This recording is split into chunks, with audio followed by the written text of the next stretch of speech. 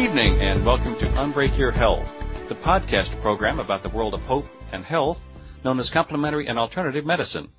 I'm Alan Smith in Plano, Texas, author of Unbreak Your Health, the complete guide to complementary and alternative therapies. And tonight our topic is hypnosis, and our guest is Dr. Mark Weisberg, the incoming Vice President of the American Society of Clinical Hypnosis and the past President of the Minnesota Society of Clinical Hypnosis. Among his many achievements and recognitions, he earned his Ph.D. in clinical psychology, is board-certified in clinical health psychology, and he's a recipient of the President's Award from the American Society of Clinical Hypnosis. You hear people talking about being mesmerized, and that's a term that comes from Franz Anton Mesmer many, many years ago.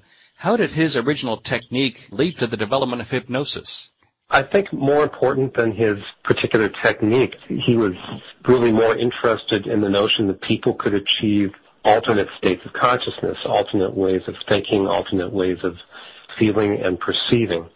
And through his studies and his writings, although the actual practice of mesmerism per se has gone through drastic overhaul, I think he was important in at least introducing to a wider public this notion that there can be other states of consciousness and experience and other ways to feel. Interestingly, his theory involved energy and how energy runs through the body, and it's, in a way, it's kind of back to the future, because now with what we know about acupuncture and what we know about energy medicine, there are actually electromagnetic currents that we measure it in traditional medicine through a CT scan or through an EEG, and he was ahead of his time in recognizing some of that stuff. So he was very important, I think, in just opening the idea that we can have different ways of thinking and perceiving. Hypnosis has been around for a long time, hasn't it? Thousands of years. So this is not a new age recent development by any means? Not at all. Interestingly, in the last 50 years in particular, there's been a renewed interest, and interestingly, in the past 20, 25 years, as we've seen an increase in new technologies for understanding how the brain works, CT scans, MRIs, functional MRIs, things like that, we've actually been able to document scientifically how hypnosis works on the brain, what kinds of structures it affects, and how it can create physical and psychological change. What exactly is hypnosis? It's a simple and profound question. Academicians in this area debate about it, but kind of boiled down to its simplest form, hypnosis is really just a state of highly focused concentration and attention in which someone is able to kind of block out their external attention to external reality orientation, and so that other parts of the mind and brain are more receptive to suggestions. That's really what it breaks down to, a heightened state of attention where someone's more open to different kinds of suggestions. How does it work? We still are discovering that, although I think in general what we can say is that in the state of hypnosis, suggestions are given that help to quiet the conscious mind, and by that we mean the parts of the brain that are ordinarily involved in rational conscious thoughts. So in the left hemisphere, the temporal lobes, the frontal lobes that we usually use for rational thought and concentration are quieted, and other parts on the right hemisphere, the right frontal and temporal, and some structures underneath the cortex can get activated so that suggestions for healing, suggestions for pain relief, suggestions for improved mood and decreased anxiety can work effectively. What are some of the differences between the different types of hypnosis, like suggestion hypnosis or mental imagery hypnosis or self-hypnosis?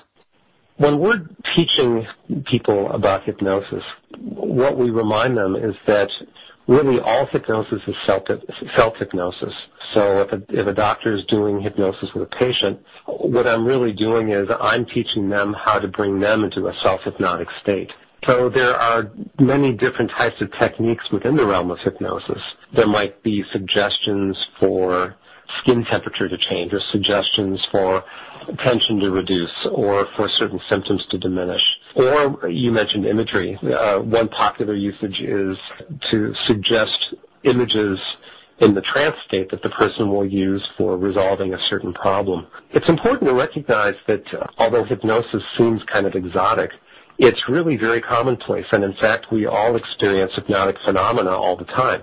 If you're on a vacation and you're enjoying yourself, time seems to go really quickly. That's time distortion, which is a normal hypnotic phenomena. Alternatively, if we're in a really boring lecture, it feels like time takes forever. That's time distortion too. If you're running to catch a plane because you're late and you finally get onto your seat on the plane, realize you have a pebble in your shoe that is uncomfortable, but you didn't notice it. That's distraction, which is another normal hypnotic phenomena. Or we've all seen where a child falls and skins their knee and they start crying and they jump into the arms of their mother and father and they kiss the boo-boo, and what happens? Pain goes away. Altered perception, which is another normally occurring hypnotic phenomena. So in clinical hypnosis, all we're really doing is utilizing these already naturally occurring hypnotic phenomena for a healing function of one sort or another. You mentioned several different types of hypnosis phenomena, but what does it really feel like to be hypnotized? That's a good question. A few things I guess I'd say. One is many people will experience a state of relaxation and calm, although hypnosis does not necessarily have to include relaxation. Hypnosis, when it's used, for example, with athletes or for performance enhancement, we may do something that's called active alert hypnosis, where the person, rather than sitting with their eyes closed in a very quiet, relaxed state, might actually be doing some type of athletic activity or exercise, but still be in that focused state of attention. Relaxation and calm is often part of it. Patients that I treat will often discover or describe that it feels like the time went much more quickly than it actually did, which is an example, again, of that notion of time distortion. Most people find it to be very pleasant and find that they're more open to experiencing different kinds of perceptions and sensations than what they ordinarily do. One thing hypnosis is not sleep. Although the origin of the word hypnosis comes from the Latin word which means sleep, it's really not a sleep state. And if you look at EEGs of people who are in a hypnotic state, the brainwave pattern is not the same as someone who's sleeping. So you don't necessarily sleep during hypnosis, although if someone's very tired and sleepy and then they're experience hypnosis, they might fall asleep during that time. But it's not a sleep state. It's usually a relaxed state, and it's a state of very focused concentration. How long does a normal hypnosis session last? That can vary. If you look at the research that we know about in terms of circadian rhythms, in other words, for all people, we have kind of normal cycles of activity and rest in the course of the day, and same at night as well. The periods of rest in between activity in our circadian rhythms tend to last around 20 minutes. And so interestingly, it so happens that most sessions of clinical hypnosis will tend to last about 20 minutes. And I think it's because that corresponds to the natural circadian rhythms in our brain. Now, sometimes hypnosis can be used in much shorter times. If I'm, for example, consulting in an emergency room or someone's in a crisis situation, you can use hypnosis quite briefly, perhaps even in 3 to 5 minutes, to help someone reduce pain, reduce bleeding, or something like that. But for the most part, typically it'll be about 20 minutes. What types of health problems respond well to hypnosis? There is a vast empirical scientific literature that documents the use of hypnosis for a variety of health problems. I am a co-owner of a pain clinic, and so one of the applications I use hypnosis for most often is the treatment of all kinds of different chronic and acute pain, headaches, back pain, fibromyalgia, neuropathic pain, and any kind of pain symptom really. Cancer pain is very amenable to hypnosis treatment. Hypnosis is found to be very helpful in digestive disorders. In fact, with irritable bowel syndrome, which is a very common digestive problem that people have, hypnosis is effective with like 95% of the patients who use it, as well as being helpful with reflux and ulcerative colitis and Crohn's disease as well. Hypnosis has been found to be helpful for dermatology conditions, in infectious disease conditions. There's a Dr. Carol Janandez at Harvard who's actually studied the use of hypnosis to accelerate bone healing after bone fractures. So really, it's helpful with managing blood pressure, helpful with symptoms of diabetes. Really, every area that you see in primary care and specialty care, hypnosis has been shown to be quite useful. Also, hypnosis is really valuable in helping patients prepare for surgery and other invasive procedures.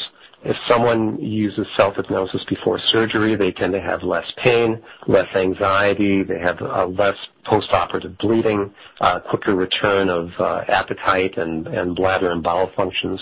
And patients often use hypnosis to prepare for invasive procedures like a breast biopsy or endoscopy or colonoscopy as well. Speaking of invasive procedures, I'd heard that hypnosis is now being used by dentists today also, which is probably a great thing since so many people fear the dentist. Right, absolutely. Yeah, there's wonderful applications of hypnosis in dentistry, whether it's to reduce anxiety about going to the dentist or anxiety about needles, anxiety about drilling. Also, there are dentists who treat TMJ, temporomandibular disorders. TMJ joint is the joint that connects your jaw to the rest of your skull and head. People can have a lot of problems in that jaw joint that can create jaw pain, headaches, facial pain. Hypnosis has been shown to be really, really helpful with reducing those kinds of symptoms and when people clench or grind their teeth.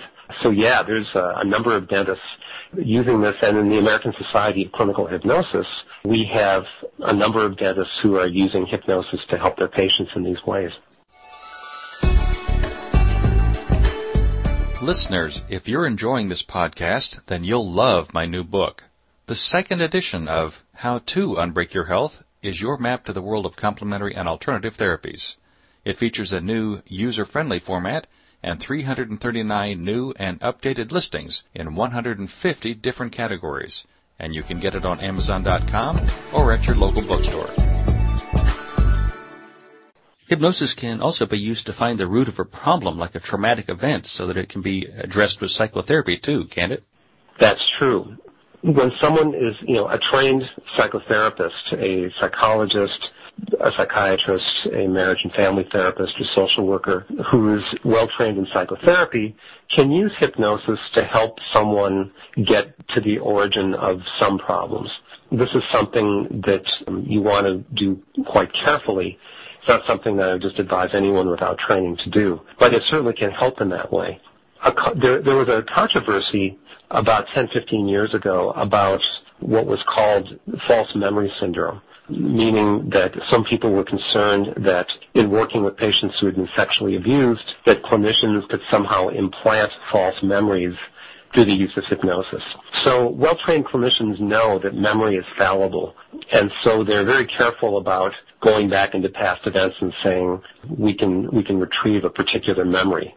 Research tells us that memory retrieval is quite undependable as far as what the research tells us. But that being said, hypnosis has numerous applications in psychotherapy, whether it's to get back to the origin of a problem, whether it's to help somebody deal with their emotions more quickly and more effectively, to help someone exercise better boundaries, to help someone feel less depressed, less anxious.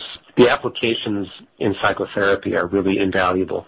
What's the difference between stage hypnotism and clinical hypnotherapy?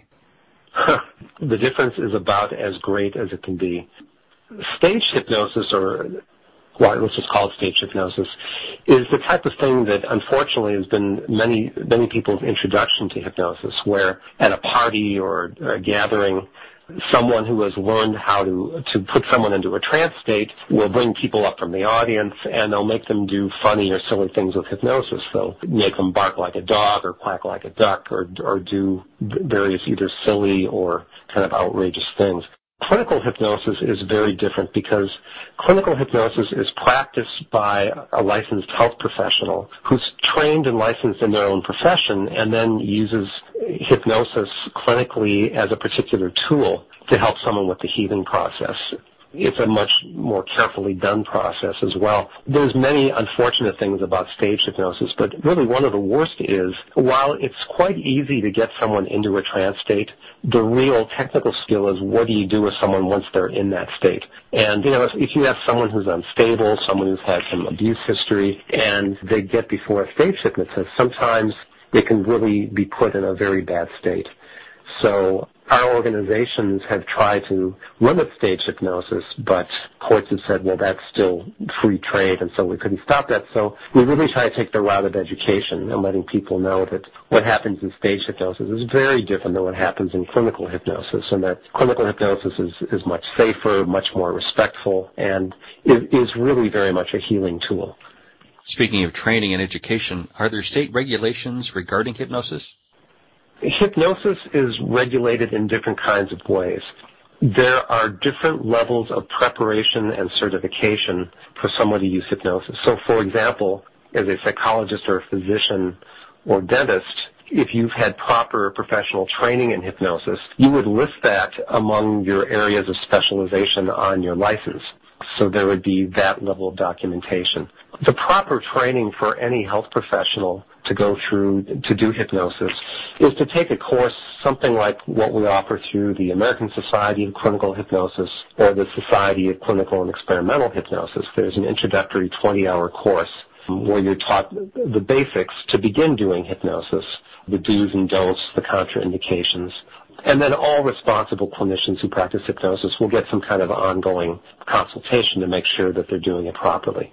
The professional organizations will offer certification if you've had a certain number of hours of training and supervised experience. And the highest level of certification is being board certified by the American Board of Hypnosis in either psychology, medicine, dentistry, or social work, where you go through a written and oral examination by your peers, and then you're considered board certified in that field. That's really the highest level of credentialing. What's the best way for someone to find a hypnotherapist? The best way for someone to find a reputable clinician who does hypnosis, I would say, is to go to the website for the American Society of Clinical Hypnosis, which is asch.net. They have a searchable database on that website, and you can search by state, and you can also search by specialty and come up with all the clinicians in your area who have reached the levels of training and experience to be part of the American Society of Clinical Hypnosis. And that's a really good way to start in terms of finding a good clinician for doing hypnosis. I know both the American Medical Association and the American Psychological Association recognized hypnosis as a valid medical procedure in 1958. The National Institutes of Health recommended hypnotherapy as a treatment for chronic pain since 1995, so it's really a well-accepted therapy, isn't it? That's right. It's very well accepted. It's interesting. I just wrote an article about that very topic in the recent issue of the American Journal of Clinical Hypnosis, that you're right, the AMA and the APA recognized hypnosis as a valid medical procedure in the late 50s. I think the reason that we didn't see more of it earlier on, though, is that the 50s and 60s were a time of great expansion in technological medicine. CT scanners, new medications, new technologies, so that more low-tech, high-touch treatments like hypnosis there wasn't as much excitement generated, and frankly, pharmaceutical companies weren't backing it. But in recent years, as we've had the brain scanning technology to show how the brain gets changed by hypnosis, it's being much more widely used. And so now hypnosis is being regularly taught in many medical schools, dental schools, and graduate doctoral psychology programs as well. And hypnosis enables us to capitalize on the mind-body connection in new and just fascinating ways to deal with health problems, doesn't it? Absolutely. My area of interest and specialty is in integrated mind-body medicine, and people who operate out of that paradigm know that all people have inherent self-healing resources, and that sometimes in illness and disease it's hard for them to access those resources for their own healing. Clinical hypnosis is a wonderful way to access those internal self-healing resources and is an essential tool in mind-body medicine. I teach it all the time, and when I'm lecturing around the country involving mind-body medicine, I'm always mentioning hypnosis as a very central and important tool. Dr. Weisberg, I'd like to thank you for taking the time to talk with me today about hypnosis. Happy to do it. Anyone wanting to learn more about this process should check out the website for the American Society of Clinical Hypnosis at http://asch.net.